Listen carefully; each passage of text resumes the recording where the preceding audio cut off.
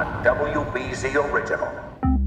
When we were derelict teenagers, we'd go into a store and we'd go up to the peeps and just put our thumb through the... You vandal.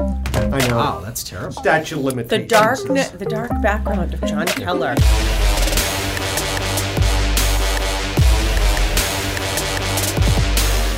Welcome into Studio BZ, the day after Election Day here in America. Everyone tired watching the results pour in last night. A little weary? The good news, the midterms are over and 2020 has begun. So we're going to break down the local races, look at the governor's race, the Senate race, and talk about what exactly happened last night. We're also going to talk about housing costs in Boston. It seems all anyone is talking about lately. We're looking for solutions.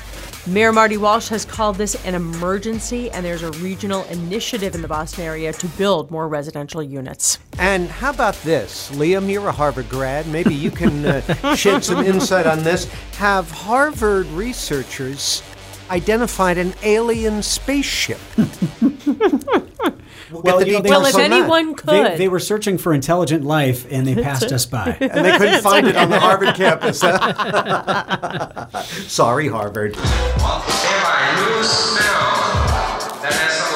Well, here we are, sleep deprived.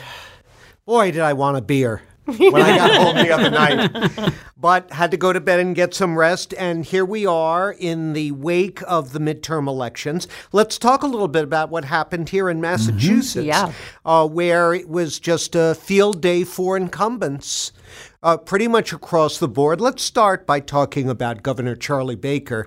Kind of cracks me up. Reporters today, Wednesday, as we're taping here, were asking the governor, well, what about a third term? He's just been reelected to a second term. And the reason they were doing that is in 2010, within days of then Governor Patrick's reelection to a second term, somebody asked him the question about a third term, and he said, absolutely not, I won't be a candidate for a third term. Thus, rendering himself a lame duck. Right. Because even, perhaps more so for a Democrat, but even for a Republican governor, a large amount of your clout depends on the notion that, well, we're going to have to deal with this guy or gal over for an extended period of time here. We don't know how long. We better find a way to get along with him or her. But Baker, as characteristically, sidestepped the whole thing. But what gets me, Liam and Paula, is at this point, the nickname that the far right in Massachusetts has for Governor Baker, Rhino, Republican in name only. I mean, who's to really refute it at this point? He governs pretty much like a Democrat. He gets along great with Democrats. Democrats were on stage introducing him at his victory rally the other night. So he called President Trump disgraceful. Disgraceful. Yeah. Several local Democratic mayors appeared in his campaign ads and appeared on stage with him after his election night victory. So are there, just technically, John, are there any term limits? Not for governor. In theory, if he wants to keep running, this guy could be governor for life. Well, what is he, 61, I believe? So, and the interesting thing to remember about Charlie Baker is how he's learned. Remember when he ran for governor the first time? And some of his outings were frankly embarrassing to the point where when he ran for the next time when he was elected for his first term, I interviewed him with his wife at his house.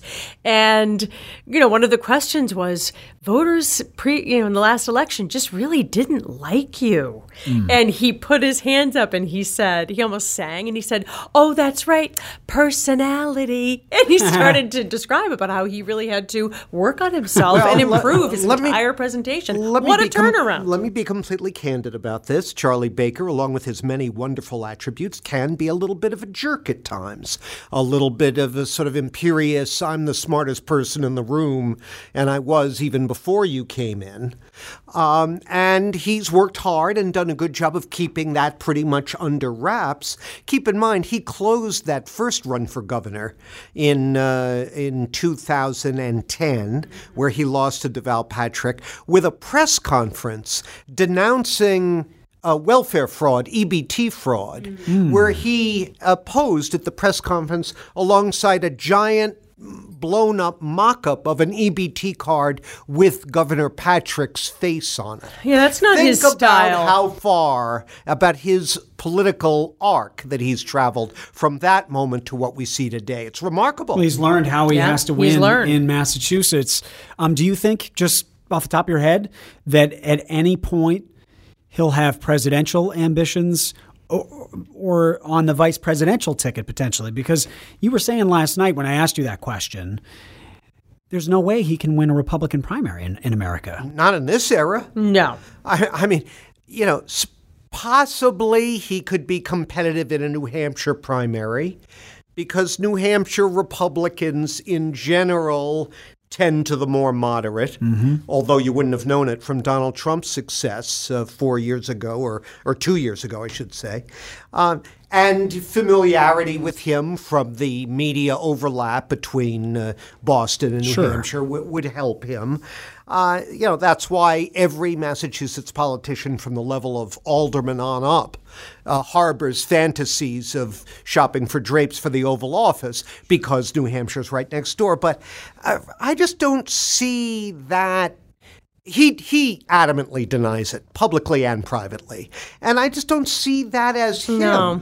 I think he loves the wonkiness of being the governor. For a guy like him, a policy wonk, governor is a perfect job. It's a great job. Local guy. He loves living in Swampscott, played basketball at Harvard. We all know his resume. He seems like one of those people who really enjoys this role in Massachusetts. And as we heard from the president at his freewheeling press conference today after Election Day, he started to it was described as dancing on the graves of all the Republicans in the House who lost. He said, Mia Love didn't show me any love. Right. She's gone. So he pointed out, if you're not going to align yourself with President Trump, you're going nowhere in the GOP nationally. On the other hand, as a good card-carrying political pundit, you always want to hedge your bets here. Having been so adamant that you'll never see Charlie Baker running for president, what if the Trump era Republican Party were to collapse in a smoldering heap the way that the Republican Party establishment imploded under the weight of Donald Trump's attacks? What if the same thing were to happen and the party says, oh my God, we went way too right? That is very possible once that Trump is gone. Yeah, I mean, if it's mostly about him and his personality. The notion that that's now the long-term status quo of the Republican Party seems a bit presumptuous. If it were to collapse, wouldn't a guy like Charlie Baker, although I still freshly scrubbed and squeaky clean? I still do think, though, even before President Trump, Charlie Baker would have been a long shot. He's pro-abortion rights, pro-gun control. Absolutely. On a wide variety of issues, he's not a real Republican primary type candidate. And I don't think switching parties would help him much at this point. But speaking of the other party, what about Senator Elizabeth Warren? I want to hear what you guys think. We've talked here off and on about the whole Warren for president thing. No one doubts that she's made every move she needs to be in position. She has acknowledged she's taking a, quote, hard look at it. I just learned today that there are some hardcore Warren supporters who are starting a postcard campaign to mail postcards to her home in Cambridge, begging her to drop the presidential thing and commit to staying as our senator for at least the next 6 years,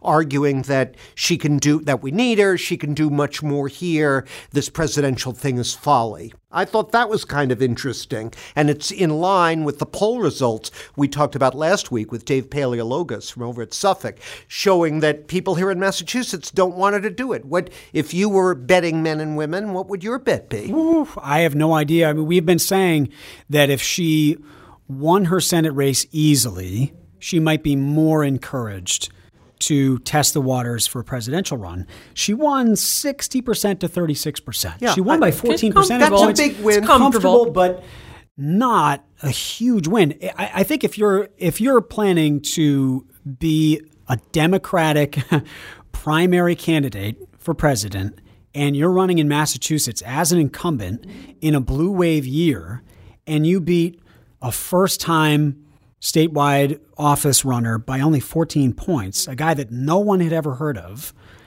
I don't see a lot of evidence there. 24 points, not I'm 14. sorry. Yes, of course, 24 points. I don't see a whole lot of evidence there. You know, the margin, her 60%, that's consistent with what Ted Kennedy rang up when he was faced with serious opposition. Ray Shammy back in the 80s, Joe Malone. Mitt Romney. How do you do 80s. against that's Mitt Romney? What was that number? That was, I believe, like 58%. Right. Here's what I think is interesting. Clearly, Democratic strategists got really alarmed during the Kavanaugh hearings and spoke to their campaigns. And in the last 3 to 4 weeks here, leading up to the midterms, what did you not hear largely from Democratic candidates? Russia, Kavanaugh, impeachment. Abolish ICE, or impeachment. You did not hear those 4 things in the 4 weeks leading up to Election Day. And perhaps, again, being a senator from Massachusetts who's such a liberal firebrand, perhaps the party nationally will go to her and say, this just isn't a good idea. Well, you know, on the other hand, first of all, she's not from Massachusetts. She's from Oklahoma. Well, didn't you notice the video in the that video, she wanted to point that out. And there she was on election night talking all about women. And it was a big night for women. That was one of the big stories of the midterms.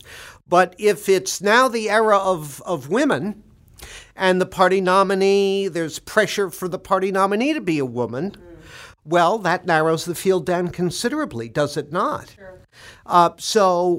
Look, I think that there's going to be a period of reflection over the next couple of months for Elizabeth Warren. I mentioned Ted Kennedy. He's a good role model. His foray into presidential politics in 1980 was a total disaster.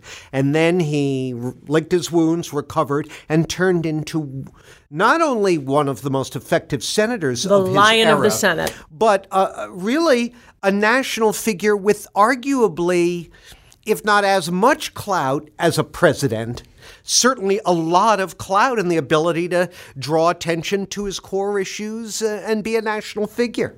Can we move on to just skip over and talk about the national balance of power and what it means for Massachusetts? Yeah. Because Liam and I have been talking about this in the whole summer leading up.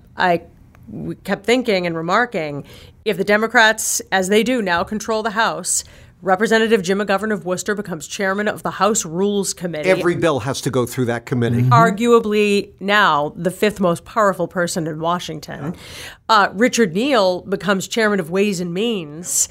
This means a lot for the delegation. In another time, when Ayanna Pressley unseated Mike Capuano, people might have said, why would you give up that incumbency? He's going to be so powerful within the delegation, but we're going to have a lot of power here. Richard Neal, forward. By the way, I believe has already signaled that he's going to subpoena President Trump's tax returns. For his tax return. That could be quite the fight for the next 2 years because the president has already said they can do what they want to do. I'll do what I want to do. In other words, suggesting I might just ignore that subpoena. And we're going to see how this turns out. If that ends up going to the Supreme Court, I just think Richard Neal, Jim McGovern are going to be at the center of the universe here over the next 2 years. They are. And you have your Seth Moultons wanting to overthrow Nancy Pelosi, right? But John, wouldn't you call them both probably good soldiers for her? The leadership is unlikely to change, at least the push for it within the Massachusetts delegation. Well, that would be my guess. Yeah. Apparently, Pelosi, by all accounts, what I'm reading suggests she played a key role in the kind of message discipline that you just described, Paula. And by the way, though, we're going to be talking about him a whole lot more. Liam, nobody calls him Richard Neal. Okay. He's Richie Neal. Richie. He might not like that, but I've never heard anyone call him Richard. You kind of startled me there. But speaking of Nancy Pelosi, I think the smartest thing she said to all her Democratic members was, I don't care what you say about me. If you have to go out and say I'm the worst leader and the worst person in the world, go right ahead. Just win. Well, that was smart. Look, it's great news to have some seniority clout. It doesn't mean what it once did back in the days of Tip O'Neill and Joe Moakley. Cigar smoke-filled rooms. But it still means a lot. And listen, it's going to be an interesting time for our delegation because I don't think you're going to see Richie Neal or Jim McGovern in there calling for budget discipline, right? Now that they're in a position to send more pork our way, they're going to want to do it. Just as Elizabeth Warren, ever since she got on the Armed Services Committee, you no longer hear her ranting about defense spending. Right. Because that's crucial to the Massachusetts economy, and that's been part of her whole thing. So kind of an interesting time for these liberal Democrats. I did think in terms of Jim McGovern, not that any of us know any of this, but, it is interesting when you think about somebody else from some other state coming to him on a transportation bill and asking for their bridge or what have you. And Jim McGovern might say, gee, I'd love a little highway to go by my, new minor league ballpark in Worcester, Massachusetts for the newly named Paw Sox. I mean, there's a lot on the line for Massachusetts moving forward. Listen, before we move on to other stuff, just a couple of cleanup items from the election.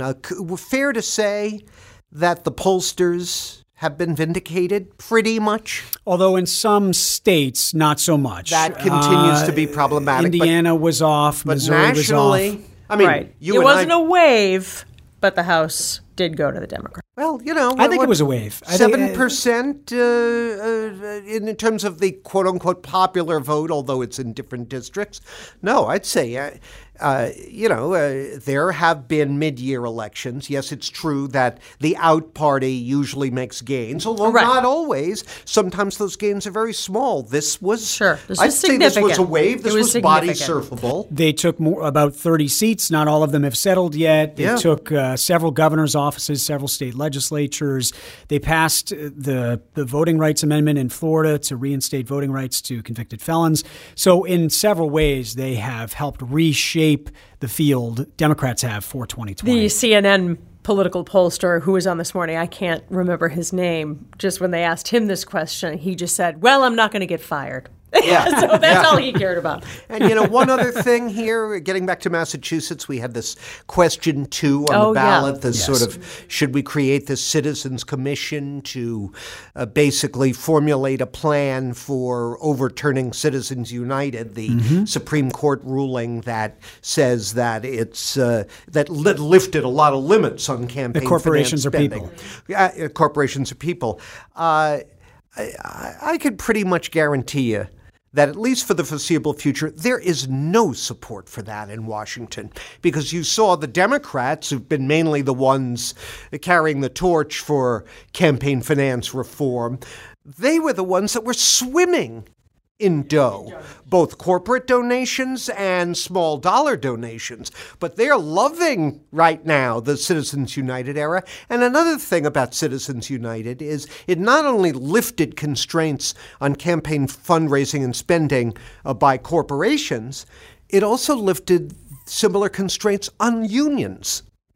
And the unions, in a period of sort of declining or at best stable enrollment, need to get their message out. They need to get their message out more than ever. They don't want to have their hands tied when it comes to pumping money into their campaign issues. Let's be honest. Whenever there's cash just sloshing around Washington, D.C., you're not going to hear a lot of complaints from members of Congress. All due respect to the arguments for it, that's not going anywhere.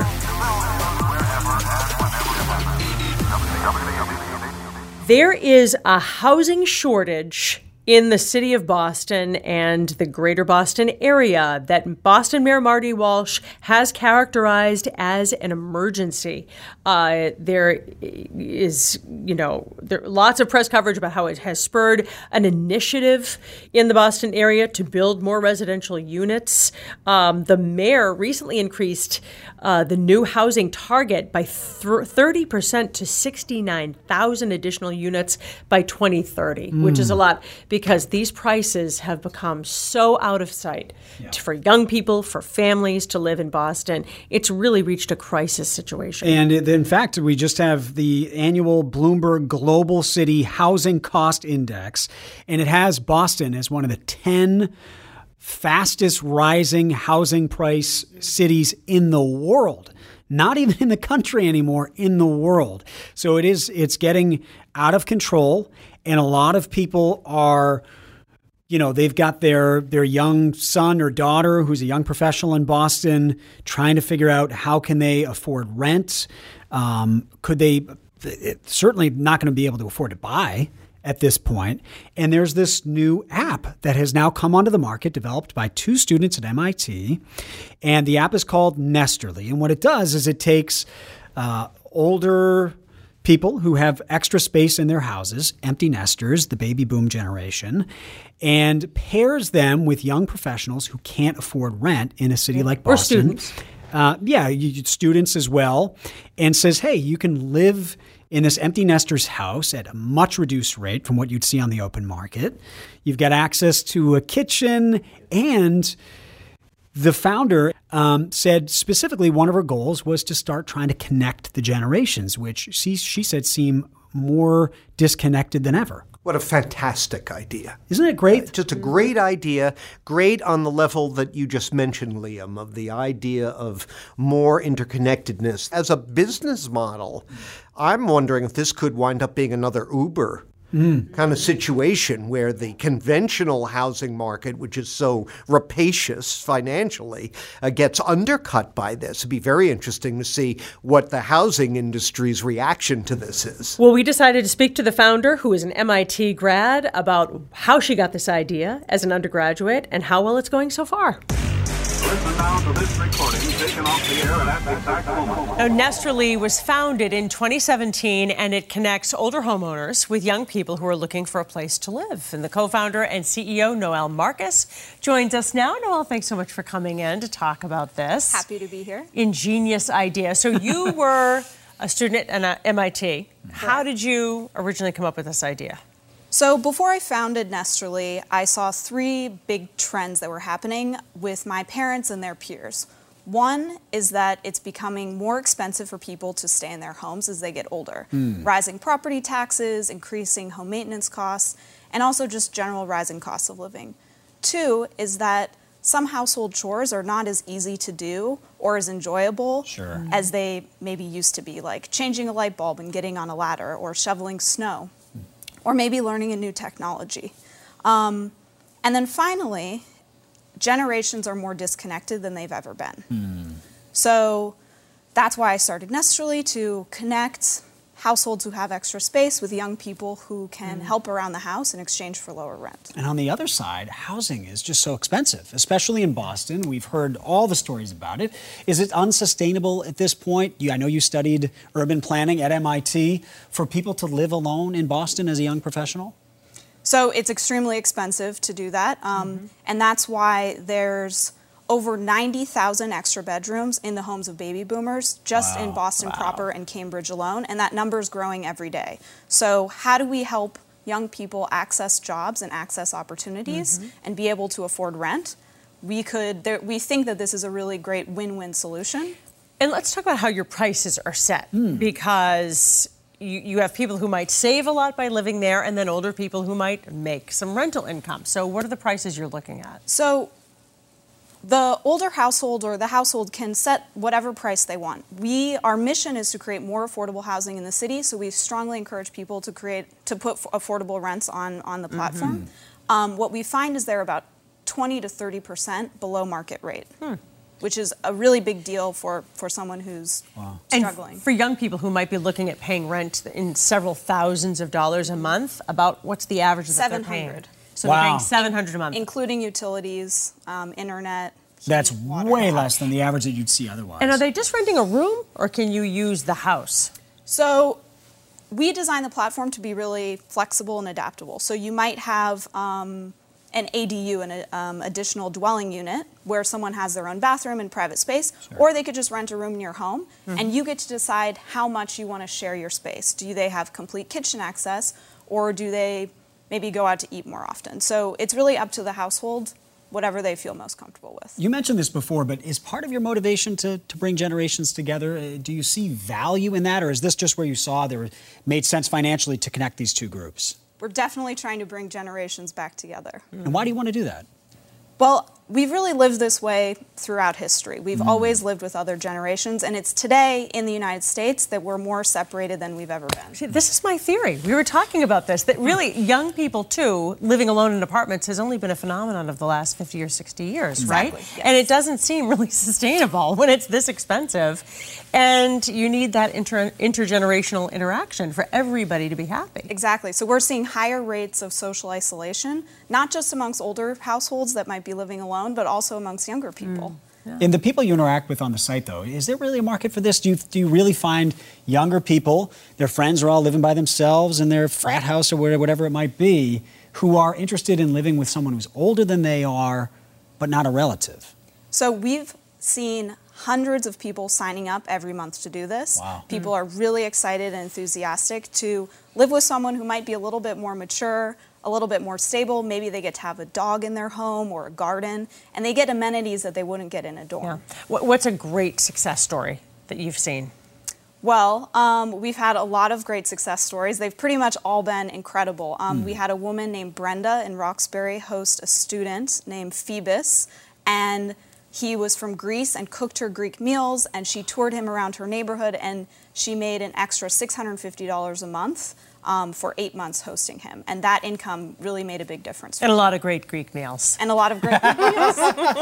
Home-cooked meals, cheaper housing, it all makes sense. Noelle Marcus, co-founder of Nestle, thank you so much for coming in. Thank you very much. Each day, hundreds of thousands of people pour into the 1 square mile of downtown. Experts at Harvard say this cigar-shaped object spotted last year could be an alien ship. But Harvard researchers say some more obvious explanations have been ruled out. WBZ's Paul Burton has the story. This is the very first object that was discovered in the solar system that originated from outer space. Scientists say tumbling through our solar system right now is this strange cigar-shaped object called Oumuamua, which in Hawaiian means a visitor from far away coming here for the first time. Harvard University professor Avi Loeb says the object was discovered last year. He says it's not a comet or an asteroid, and while there's no scientific proof, it could be something from another life form. Could be a space debris from an advanced technological equipment that is either defunct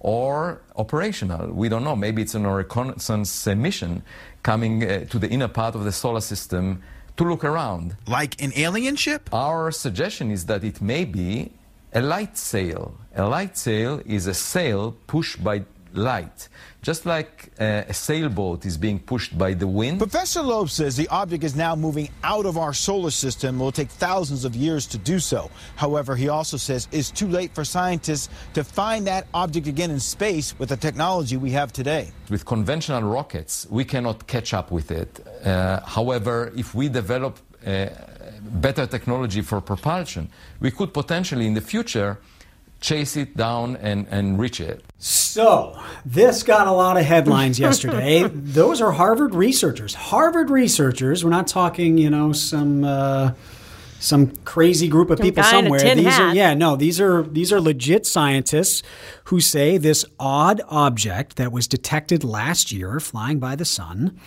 might be some sort of alien spacecraft, that it might be artificial in some way. And they base it on the fact that it accelerated as it went by the sun. And they argue there's not a very good explanation for that other than some sort of solar sail is what they're calling it. In other words, they're watching something it's that going used along, the power it's of the flying, sun. They see it as it goes by the sun, and it starts to accelerate as it goes by the sun. And they wonder, well, what made that do that other than some sort of design to it? I am immediately a skeptic of anytime we say alien, and yet these are Harvard researchers, and it does pique my interest. I completely think it's absurd. It's an absurd notion to think that we are the only life. I agree with that 100%. And I think every time the Hubble telescope or any of these great NASA projects is underway, it just drives home again. We know about as much about the universe and the planet and where we are in the scheme of things as we do about the top of the head of a pin. I mean, I just think if the human actually understood how much we don't know, it would make your brain hurt and be so terrifying that every time there is one of these sort of close encounters, it just fills me with dread and fear. Now, am I confused? I thought I saw a write-up on this in the paper, and there was like a mock-up of what it looked like. Yes. Like a long... It wasn't an actual photo. No. Rock. Yeah, it looked like a Slim Jim. Yes, it did. It did. There it is. Right there. Jonathan is showing Jonathan, it to our us. producer, is showing Yeah, us. or like a very large joint. Like Well, a slip. you know what? Yeah. Maybe it's a 420 sign from the universe. Well, actually, that could help. Groovy. That could help explain how the Harvard researchers came up with this idea. Actually, frankly, but I will say that there are other scientists who are quoted in several of these articles saying, let's not get ahead of ourselves. There probably is it's probably an asteroid of some sort. There might be some other explanation. or it's their space junk. Yes, right, exactly. Oops. But I do think that you're right, Paula, that too frequently we just go, all right, come on, it's not an alien thing. There's no way it could be. When really, there probably are, at least out there somewhere, something, whether or not it could build something this sophisticated that's flying by our sun. And as I was saying, if it was looking for intelligent life, it didn't stop. It accelerated. It didn't stop, John. In fact, it accelerated. It said, let's get out of here. Passed right over Harvard. Our newscasters, our editors all work as an efficient, well-coordinated, fact-finding team. So, do you want us to do an intro about the mayor, or just skip it? Okay. I think we gotta just go. All right. So, we can say we're going to do that. Yeah. All right. Liam and I have to skedaddle because we've got an interview with Mayor Marty Walsh down in the studio. Joining us tonight is the mayor of Boston, Marty Walsh. Thank you so much for coming in. It's been a long time. It has been. Too long. It's always good to see you. Back. So we're the day after Election Day here in America. First off, your reaction to the midterms. Well, I'm glad that the Democrats won back the House to have a little balance here in all of the things that aren't happening in Washington, and hopefully now we can push some legislation forward. Somebody asked me this morning what I thought was important. I said transportation, education funding. I think if you really can get to an immigration reform type of package to deal with immigration and also DACA, those are things that we can get done now, and there won't be any excuses. The Democrats should be able to, working with Republicans, hopefully the Republicans will feel comfortable enough to be able to vote and do what they want to do and feel that. Really get some things moving in this country. We've been stagnant for probably about 8 years now in the Congress, and we really need to move forward. And let's talk specifically about what it means for the city of Boston, because as you talk about the Democrats retaking control of the House, that means Representative Jim McGovern of Worcester becomes chairman of the Rules Committee. Representative Richard Neal becomes chairman of Ways and Means. I spoke to them both last night at 12 I'm o'clock. sure you did. So, what are you hoping they might be able to help out with? That's really incredible. I mean, city? We haven't had that type of clout or leadership, that high-level leadership in Congress since Tip O'Neill, Joe Moakley, and Ted Kennedy. And that's no disrespect to the folks that are there now. They're working hard, but they have the seniority and they have the ability now to lead these different committees and move them forward. And I was watching one of the news outlets last night talking about Richie Neal, about how he's a gentleman. He works across the aisle. Everyone likes him. And that's important to have somebody in that role that actually will work with other people. And it is about working with Democrats and Republicans. Listen, I'm a Democrat, but to move the country forward and to move the state forward, you have the election, you battle each other out, you do what you have to do to get elected. Now you're elected. Now it's the part that you have to work together. And of course, Jim McGovern is the protege of Joe Moakley. And I mentioned that last night to Jim as well when I spoke to him, the congressman, about Joe Moakley was my congressman back in the day, and I said, Joe's looking down, smiling the fact that you're in his old seat, and I think that's great. And then the other congressional people, Steve Lynch and Kennedy and Clark and all of our delegation. Ayanna Pressley. I mean the new Ayanna and also Laurie Trahan won last night. So there's a real opportunity here for leadership in Massachusetts, for the country, not necessarily for Massachusetts, for the country. And I think that having that is important. And I just hope that we get off on the right foot. It's been such a very volatile relationship in Washington for the last 2 years, and I think that we have to get back to some sort of normalcy here. to move our country forward in so many different ways. Let's get to Boston's climate readiness plan. You released this a few weeks ago. It's an update on a plan that you've been working on for a few years now. This is a plan to prepare for flooding that we're going to see in Boston, sea level rise, stronger storms, all of this. It calls for a bunch of different stuff, retractable seawalls, lifting up parts of the coastline. You probably aren't going to get it all done. If you could do 3 things on your list, what's your wish list of 3 things to do to get Boston ready for some of the effects of climate change? Great question. I think that when it comes to what we want to do here is really get the collaboration together where we have the companies, the for-profits, the nonprofits, the foundations, and the philanthropic community in the city working in the same place. And I think we have done that, laid that foundation down. We're talking about 67 acres of new green space, 122 acres of revitalized space on the waterfront. It really does connect people back to the waterfront. I think that we have about $230 million already allocated in our budget, the city budget and capital projects to have this work moving forward. You can't pick which is the best 3, what's the best 3, but sure. I really think that if you ask me questions, let me answer it. 4-Point Channel, Moakley Park in South Boston, that is if we can prevent sea level rise from affecting, those affect the biggest parts of our city. They affect the financial districts, the Chinatowns, the South Ends, the Lower Roxbury's, the Dorchesters, and Southeast, saving thousands and thousands of homes and the ability to really protect assets in our city and protect our areas of jobs, where jobs are. Those are the areas that we really have to start really putting the investment in first. And in terms of financing it back to the delegation, you've got that money in your budget. How much are you hoping the federal government might kick in? Well, we don't know long term. I didn't put a price tag with it long term because it's probably over a decade period of time. But one thing we do have is a $10 million request for a FEMA grant to begin the processing of the planning of the 4-Point Channel area. So that's key. So right now, having a $10 million investment from FEMA is important. And then putting the plan together. Somebody was in my office the other day from C40, and they were talking about the plan. They said it's probably one of the best, if not the best plan they've ever seen in the United States of America, if not the world, on planning out resiliency. And a lot of work has been done in this area. So we're not starting on first base. We're starting already into the game. We're already further down the field or in the base, whatever the analogy is that we want to use to really make a difference. If you had to guess, when might we see some work starting? We're seeing it now. I mean, it's done now. We've already started East Boston deployable seawalls. We have Pierce Park Phase 2 being planned right now. We're doing Pupilo Langoni Park in the North End, where we're going to be doing renovations to the park for our young people, and we're going to be raising the park. So we've already had significant increases. Martin Richard Park on the 4-Point Channel, that's already being built into that park as well. So we've already started. We started this work years ago, sure. But we didn't have a plan that won along the seaport that tied it all in together into our neighborhoods. Now we have a plan.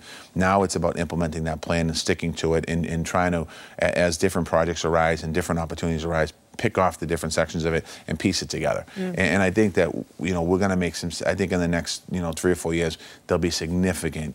There'll be a change people will see, and the beauty about it is it's also about creating a space that it's not going to maybe look like a big wall blocking off the ocean. It's going to be a green space. It's going to be a berm. It's going to be parks. It's going to be baseball fields. It's going to be soccer fields. It's going to be all these different types of things. That can help soak up that water. It's soak up, but also built into it. There is the wall inside it, so you'll have it right there. According to reports this week from the Wall Street Journal and others, it looks as though Boston is out of the running for the Amazon second headquarters. How disappointed are you about that, if that's true, and do you know that to be true? Well, I don't know it to be true, because I called John Barrows today and I asked him, have we heard anything from Amazon? Just because I've been reading in the Wall Street Journal and blogs and all tweets and everything else coming down, and we haven't heard anything. We have 1,000 employees right now of Amazon working in the city. We have another 2,000 coming with the development that's being built in South Boston. I think Boston is a great world-class city. I think it would be a perfect setting, a home for HQ2, for Amazon. I think that, if we don't get it, and I said it from the beginning, I'm not going to be necessarily disappointed, because we've added 20,000 new jobs a year for the last 5 years, and, people want to be in the city, and if we get it, we'll be prepared for it. So, obviously we're excited about being in the mix. We're excited about being in the next round, but there's been really I'm not sure where they are in the process. I mean, So you haven't received any no, I haven't definitive received, word? No, not at all. And I think the only thing that, I think in one of the articles, it might have been in the Journal, that one of the cities announced that they're going to get it, and Amazon's reaction was kind of like, I wish you didn't talk it publicly or something. So that kind of puts my antenna up a little bit. But, we'll see what happens. But we're still, Amazon still is going to have, 3 years ago, they had 0 presence in Boston. Today, they have 1,000 jobs. In a couple more years, they'll have 3,000 jobs, up to 5,000 jobs. So, that's a pretty significant investment in our city. One of the things we have to think about with the potential for an Amazon HQ2 is housing. Yeah. There was a report out last month showing that a lot of Boston's luxury housing is being bought up by LLCs and shell corporations, not even necessarily people who live here, and that's driving up costs. Are you concerned about that? Is that what you're seeing in the numbers as well? And what do we do about my concern about that is, and I was asked the question right off the bat, what do I think about this? These apartments are sitting empty and these units sitting empty. My concern is that these units are being sold to people from international companies coming into our city, and I would love to see them call Boston their home, and I'd love to see them being invested here philanthropically, themselves personally, and through their companies. That's where my concern is. I don't want to see us to become this building all this high-end housing and having these apartments empty at the top of Boston. I think that it's important to have people living in the city of Boston, and they do pay a large amount of taxes. Those folks already, because they're paying extremely high prices. They're paying a property tax and a real estate tax. Sure. So my concern is that they're not calling here home, and I think that it's important from that if they're going to buy a house here, you want them to be vested here in the city. Is there a way that, from the standpoint of the city, that you can force them to disclose their names? Or some people are talking about we should pay a higher tax rate and things like that, and I'm not quite necessarily sure if that's the answer. I just think that we have to continue to do what we're doing as far as building housing in the city, not just the high-end housing. We need affordable, low-income housing. Well, we wanted to ask you about that because there was a recent report, which publication was it, that said Boston is now one of the top 10 most expensive, Bloomberg, most expensive cities for housing in the world. Never mind the country. That's high-end. It's also Politico did a story that we're one of the cities that are building the most affordable housing. Well, right, in the and country you as well. have you're hoping to increase the number of housing units built by 30%? Yeah, we went from 53,000 to 69,000 by the year 2030, and by the end of this year, we will have produced more income-restricted, low-income housing in a 4-year period than any other 4-year period in the city's history. Now, in saying that, we can pat ourselves on the back and say we're really doing a lot, but it really is a regional approach. We have to, and we've done it. We've sat down with the Metro Mayors, and we launched a regional housing plan to create 185,000 new units in the region by the year 2030. And this has to be a regional approach. Because there's a point where there's nowhere to go. There's nowhere to go, and also it's we're using inclusionary development money to build housing. We have the Community Preservation Act to build housing. We're using our own city budget to build housing. We're using city land to build housing. But you need a partner in it. It's not just a Boston issue. It's a greater Boston issue. People are coming towards cities. They're coming towards urban areas, not necessarily just Boston, but all of Somerville and Quincy and Cambridge and Braintree and Chelsea and all the places around us. So we did launch that housing plan the other day, and I think that getting some investment from the state. We don't necessarily have a federal partner right now in housing. So the money is going to be raised through whether it's inclusionary development, linkage fees, investments by cities and towns, by the state investments. Those are the things we need to do. We need to have moving forward. I mean, we have to continue. I think it's important for Boston to continue to be a diverse racial city, a diverse economic city, and opportunity for all. And I think by that, it does go back to housing, your point. It's about making sure people need to be able to live here. We have all these jobs coming here. They need to be able to live here to be able to access those jobs. And then leads to transportation. But that's a conversation for another interview. Yeah. For the next time. Boston Mayor Marty Walsh, it's always great having you on. Appreciate it. Thank you so much. This is Greater Boston, cradle of American democracy. We're going to say goodbye for this week, but please reach out to us. I am at Paula Ebben, WBZ on Twitter. I am at Liam, WBZ. And at Keller at Large. Please write in. Let us know what you think. Don't forget our Twitter, our podcast Twitter feed at Studio BZ Pod. And give us a rating and a review and subscribe. Smash the subscribe button and share it. I think we do a really good show. Every week I listen to it and I say, this is pretty good, especially me, especially what I have to say. What and Liam's saying is he's you guys are incredible. okay too. We're just like you. We need love too. That's right. Our incredible producer, Jonathan Case. I send Liam a special edition of it with everything but Liam cut out. Yeah. Well, that's that's what the people want. That's John. the podcast for dummies. We call that version. But of course, we'll look forward to next week when we'll be seeing you. Always have to fit that in no matter what. Rush you're in. Sorry we had to rush.